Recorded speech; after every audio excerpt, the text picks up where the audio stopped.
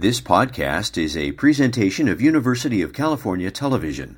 Like what you hear? Consider making a donation at uctv.tv/donate so we can continue to bring you more great programs. Hi, everybody. So I actually had a much longer title for this talk, but CARTA asked me to cut it because obviously it wouldn't fit on the poster, which I think is a nice metaphor for what we're doing here and kind of the broader goal of CARTA, which is to take these huge, broad, complex topics and get rid of all the fluff, all the poor attempts at alliteration, and really get at the core of what they mean for human origins. So this is what I'm going to do now for the next 18 minutes, talking about interbirth intervals. So IBIs, interbirth intervals, refer to the length of time between a female's subsequent surviving offspring, so birth spacing. And together with other aspects of development and life stages, they are studied within the evolutionary framework of life history theory, which looks at how organisms allocate energy, which is a limited resource, to the competing purposes of maintenance, so keeping yourself alive and healthy, growth, and reproduction. Specifically for interbirth intervals, the competing demands are the trade-offs between current reproduction and future reproduction. So when do you stop investing in your current offspring and start planning for the next one? And from an evolution perspective, this is one of the most critical life history aspects for a female because it determines her overall lifetime reproductive success, which is the fodder of natural selection and therefore evolution. Now, every single aspect of reproduction for a female mammal is extremely costly. So usually female mammals are either pregnant, lactating, or cycling. They just don't have enough energy to do more than one thing at the same time. And when it comes to interbirth intervals and determining their length, we can think of two main constraints, two indeterminants on how long they're going to be. One of them is a female's own physiology, so the female's energetic requirements.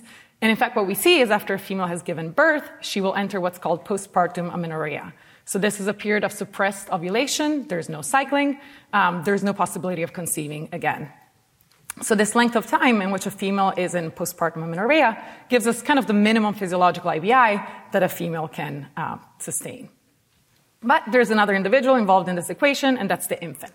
So obviously you don't want to curtail investment in that infant too early. You don't want it to die. And so the timing of weaning is going to give us the minimum interbirth interval length for infant survival. As I mentioned, lactation is very energetically costly, and so usually weaning, lactation, and postpartum amenorrhea all correlate. So fairly straightforward, right? No. So this is a very simple diagram looking at all the factors that lead to the length of postpartum amenorrhea in humans. You can see centrally prominent there, energy availability, so energy expenditure, energy availability. What I'm going to do now is not try and go over all of these, but focus on the ones that are most important and do this from a comparative perspective. So let's broaden the lens a little bit to the other great apes. And in general, what we see is that humans and the other apes have the relatively slow life histories that we associate with large-bodied animals. So slow development, small litters, usually only one offspring at a time, long lifespans. And we can think of this life history as being on a spectrum where on the one end you have animals like chimpanzees, pictured here, that invest in quality. So these are K-selected species that have small, few infants very rarely. So chimpanzees, for example, here, once every 5 years. And then on the other end of the spectrum, you have species like oysters that have 500 million offspring a year. So clearly it's on a spectrum, and great apes tend to end on the K side of the spectrum. Now, in this table that I'm going to show you a little bit of the time because there's a lot of data, I have collected data from a bunch of different publications on key life history traits in the apes. And the first thing you might notice is that they're not sorted as you would usually see them, and that's because instead of genetic proximity, I have them sorted by adult female body size, which within closely related species is one of the main determinants of life history. So here on the top, you have the main kind of average weight that is usually used in the literature. But because these are from a lot of different wild populations, there's different means that are reported at different sites. And so in the brackets, I actually have the range of means that I found in the literature. I also included gibbons as kind of the outliers, both in terms of genetic proximity to humans and also in terms of their body size, as they're the smallest of the apes. So humans here in kilos, about 46 kilos, so about 100 pounds. It's a lot in between orangutans and gorillas. Now, when we look at pregnancy length, everything seems to kind of follow from the female's body size, right? Humans at about 270 days don't look very different from orangutans. Gorillas are maybe the weird ones. You can ask me about that later. But once we start looking at infant age at weaning, things start to get a little suspicious. So 2.8 years is the reported average for humans. That is much lower than orangutans, also much lower than chimpanzees. For bonobos, there's not a lot of good published data, but it's assumed that it's about the same as chimpanzees.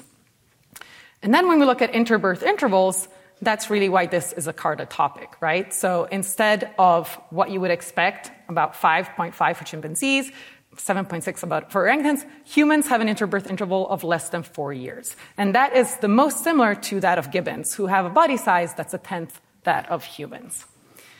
How is this possible? What is happening here? So we're going to dive a little bit deeper into both humans and chimpanzees, and I'm using chimpanzees as the main comparison for the great apes because they're the most closely related to us, together with bonobos, but also because orangutans have made the evolutionary decision to just live life in the slow lane, and they have the longest IBIs, not just of all the apes, not just of all mammals, but as far as I know, of all animals. So they are not a very good comparison. We can talk about that later as well. So let's start with humans.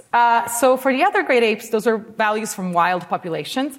For humans, they are the values based on natural fertility, hunter-gathering populations. So natural fertility means they don't use chemical contraceptives. They don't affect their reproduction in any way. And so the idea is these values approximate the evolutionary norm for our species. There was a recent analysis of over 800,000 interbirth intervals from 44 industrialized countries by Sadir Ponser, and Herman Ponser is actually a CARTA member as well. And they found that in these populations, IBIs were actually shorter. So the range was 2.3 to 3.5 years, and the modal value, so the most common value, was just around 2 years. So how are human females capable of this? Is there some adapted, physiological, evolved adaptation that they can do, some tweak to their physiology that allows them to pop out babies this rapidly? Let's take a second look at chimpanzees. So again, in the wild, the IBI is about 5.5 years, a range of 5 to 7 years. But there have been some really interesting studies looking at the chemical composition of urine and of feces. Yes, primatology is a glamorous field. And what they found was that in females, the energetic burden of lactation actually ended at around 2 years. But then their postpartum amenorrhea lasted for about 3 to 4 years. And so what Melissa Marie Thompson and colleagues concluded is that the birth rates in chimpanzees are not really limited by the physiological effects of infant suckling or even the daily energy costs of milk production, but by the ability of mothers to extract enough energy from their environment to regain physical condition after a prolonged period of high expenditure, such as after pregnancy and lactation. And so this observed variation that we see in the wild likely reflects differences in access to high-quality food. And some evidence for this is that higher-ranking females and females that live in areas with better foraging do tend to have shorter IBIs. Also, we have data from captive chimpanzees where mean IBIs are much shorter, about 1 to 2 years shorter than in the wild, and as low as 1.7 years. And even in the wild, there have been a couple of instances of recorded interbirth intervals as short as 2 years. And in bonobos, closely related species, not as well researched, one documented interbirth interval of just 1 year between infants. So, okay, maybe this is something that humans and their closest living relatives share, some kind of very strong physiological flexibility that allows them to range with these kind of extreme interbirth intervals. Let's see if that's the case. And this is where I get to introduce you to my study subjects, which are olive baboons. I study them in Kenya at the Wazaniro Baboon Project, which was established in 1984 by Dr. Shirley Strum, a UCSD faculty member and also a CARTA member. And what's been really interesting there is that we had the opportunity to observe a natural experiment on the effects of better diet on reproduction. So that red fruit that juvenile is eating is a fruit of prickly pear cactus, Opuntia stricta. This is an extremely, extremely invasive plant species. It is actually native to the American Southeast. You might be familiar with it. And it has spread at our study site and has become an important part of these baboons' diet.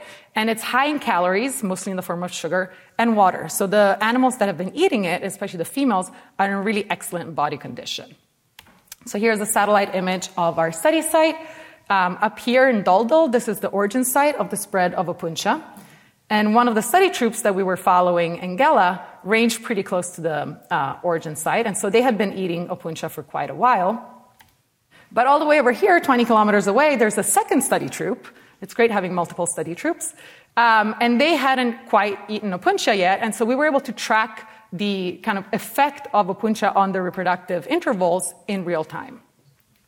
So here is 2014, where Ngela, in the darker red, has been feeding on Opuntia for quite a while at this point, whereas Namu is only starting to have it in their range and starting to introduce it in their diet. And you can see that in 2014, interbirth intervals between Ngela and Namu were markedly different, with Ngela having markedly lower, shorter interbirth intervals.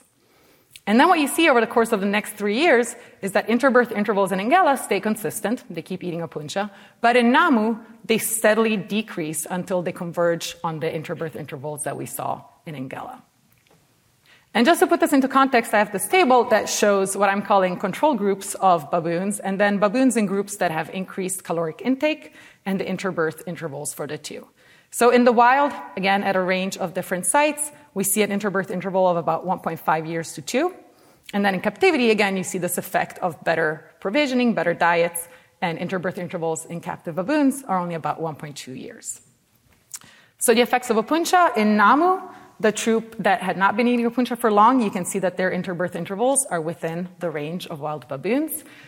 In Ngela, the animals that had been eating it for a while, you can see that they're now below what you would usually see in the wild.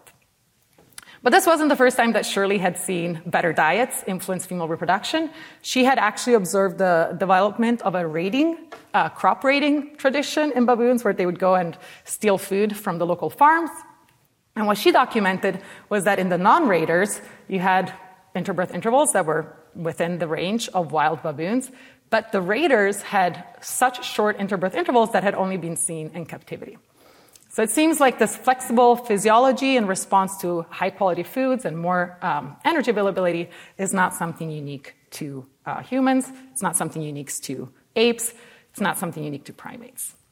So since interbirth intervals are the outcome of these competing energetic demands on females, we can really understand the variation in their length as reflecting variation in maternal energy availability.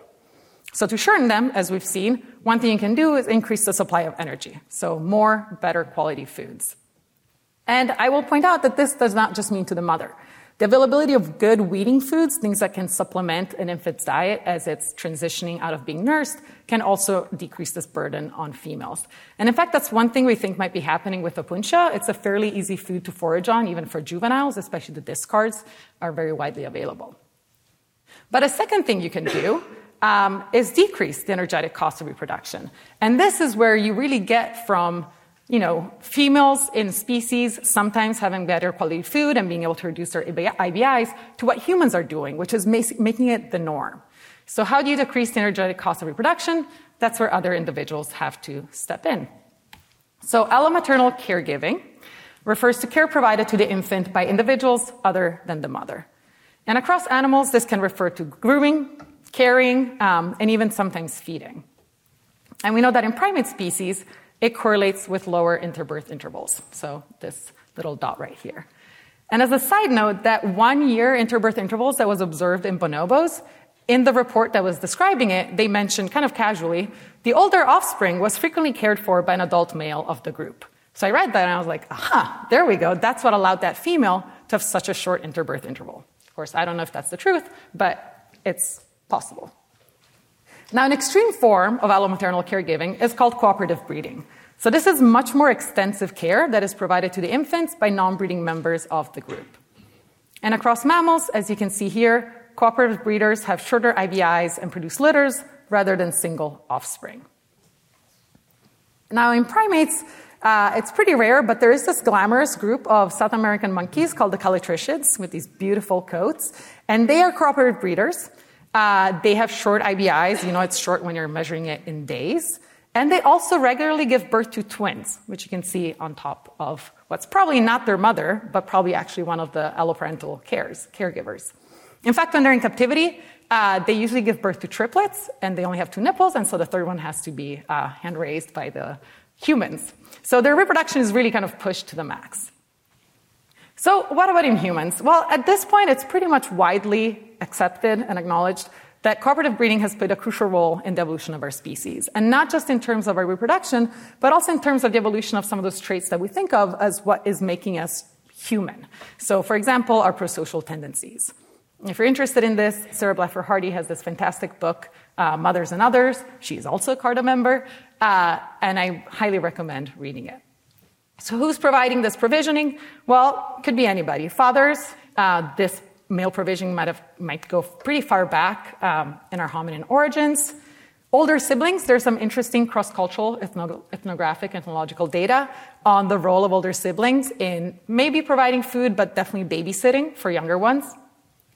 And then possibly most famously, grandmothers. So Kristen Hawkes, here in the audience, also a CARTA member, has suggested that the whole reason, or the main reason we have these long postmenopausal non-reproductive stages as women is that we're actively supporting the reproduction of the next generation. So why us? Why us and not other apes? Why not other primates? Well, the suggestion or the idea is that this is, together with larger brains, larger bodies, smaller jaws, smaller guts, part of a suite of traits that evolved in response to a dietary shift to food that was higher quality, nutrient-dense, but a difficult-to-acquire food resource. So with that in mind, when could that maybe have happened in the history of our species and the evolutionary history of our species? Now, unfortunately, demographic traits don't fossilize, but we can use proxies. So we can use things like body mass increase, brain size increase, and the pace of development. So here's a graph from Robson and Wood, and you can see that really we don't see that increase in brain size and body size until those little green boxes that are Homo ergaster and Homo erectus. So it's really unlikely that shorter interbirth intervals appeared until we have the evolution of a Homo erectus and Homo ergaster about 1.6 or 1.5 million years ago. And in fact, it's been argued that these shorter IBIs may have been necessary for these Homo erectus females to support these greater costs of birthing and raising these large-bodied, large-brained babies. But in order to do so, they required enlisting the help of other group members. So from a comparative perspective, yes, human interbirth intervals are shorter than expected based on comparisons with other apes. This is likely due to a decrease of the energetic cost of reproduction for females. And so one way we do this is by more energy in. So more, better food. We have a seasonally appropriate spread right there, not just for the mothers, but also weaning foods for infants. But really the key that humans have unlocked and the secret to are really, really fast, consistently fast interbirth intervals is that women are not doing it alone, right? There's the sharing of the energetic burden of child rearing. And so to conclude, rather than an evolved physiological mechanism, these higher quality diets and this allomaternal caregiving have created a socio-ecological niche that allows women to have shorter IBIs. And then I want to make just one broader point before I let you go to the next talk, is that phylogenetic comparisons tell us how we are different, which traits are ancestral, which traits are derived. But it's really by expanding our lens and investigating convergent evolution that we can understand why we are different. So what those evolutionary pressures are, what those selective pressures are that have led to the evolution of our unique traits. You've been listening to a podcast by University of California Television. For more information about this program or UCTV, visit us online at uctv.tv